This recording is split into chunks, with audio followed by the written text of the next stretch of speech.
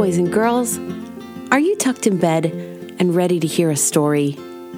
We're going to listen to a bedtime story from the book of Acts, told to us by Pastor Matt from 7 Mile Road in Boston, Massachusetts.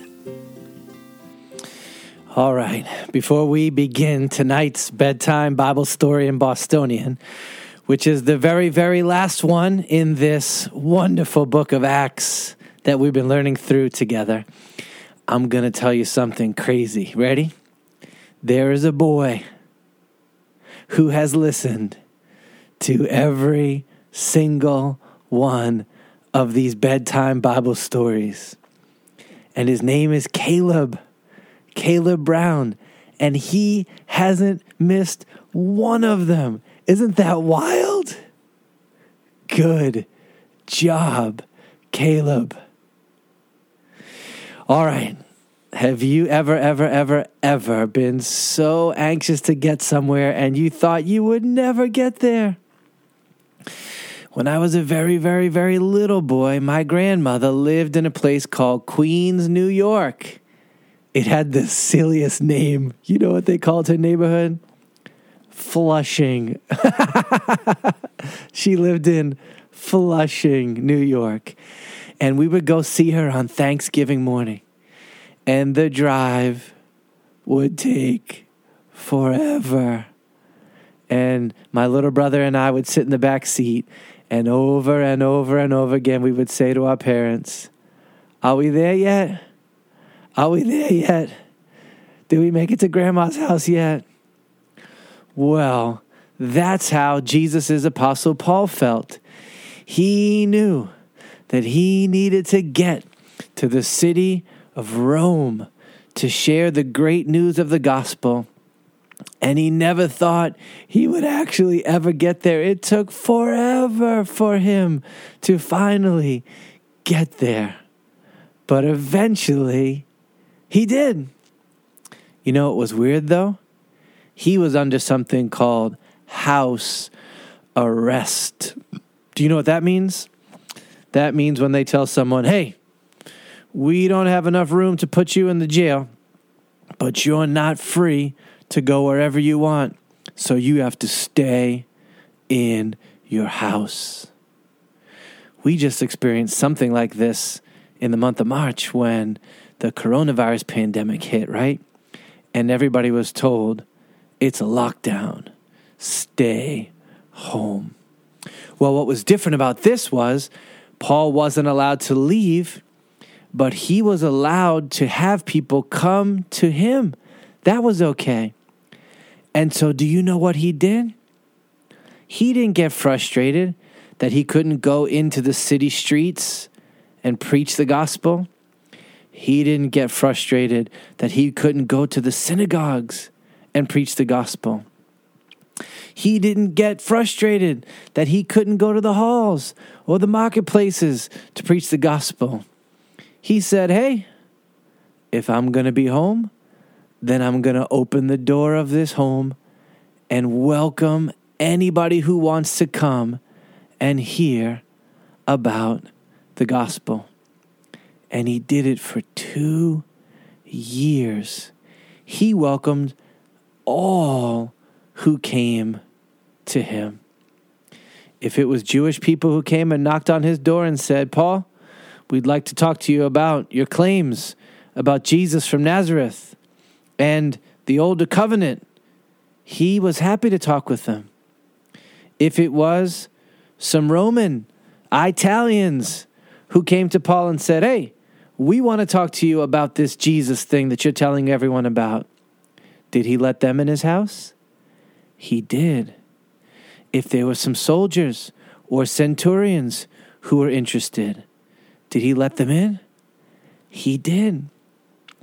If there were some people who were in poverty and their clothes was dirty and kind of smelly, and they probably were going to need some food, but they came and said, "Hey, we'd love to hear about Jesus," did he let them in? He did. What if it was the most brilliant Greek scholars in the whole city of Rome, and they wanted to hear about the gospel? Did he welcome them into his home? He did. For 2 straight years. His home was open. His heart was open. His Bible was open. His mouth was open. And he shared with them the awesomeness of Christ and his kingdom and his gospel. That's why he had gone to Rome. Now, do you know how many chapters there are in this book of Acts? 28. But do you know what the name of the church planting network is that we are a part of? It's called Acts 29. And when people hear that name, they say, wait a minute, hold on. What's wrong with you guys? Don't you even know how many books there are, chapters there are in the book of Acts? There's not 29 chapters. It ends in the 28th chapter with one of Jesus's apostles sharing the gospel to everybody. And you know what we say? We know there's only 28 chapters in the book of Acts. But the story of the advance of the gospel, it doesn't end there.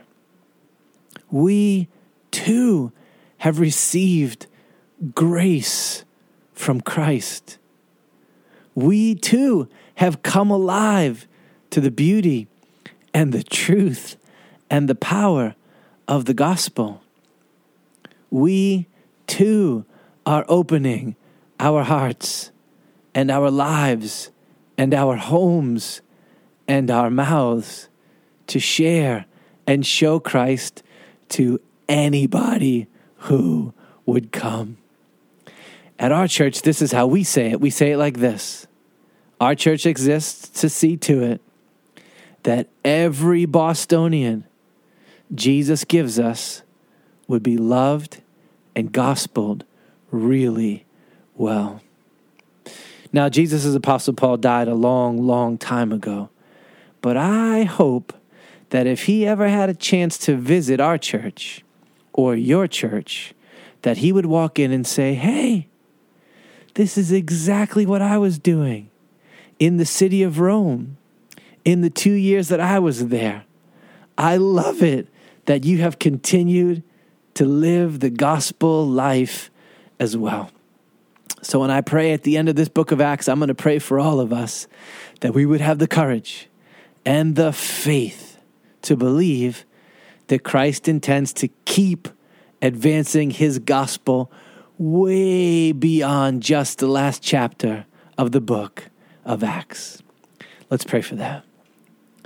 Father, we pray tonight that men and women and boys and girls from across this world would love the people in their cities, would open their homes and lives and voices and fridges and couches and welcome anybody who wants to come and hear about the greatness of the love of Christ.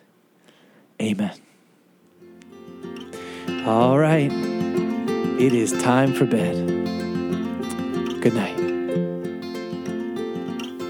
Sweet dreams, and thanks for listening. To find out more information about our church, Google 7 Mile Road, Boston.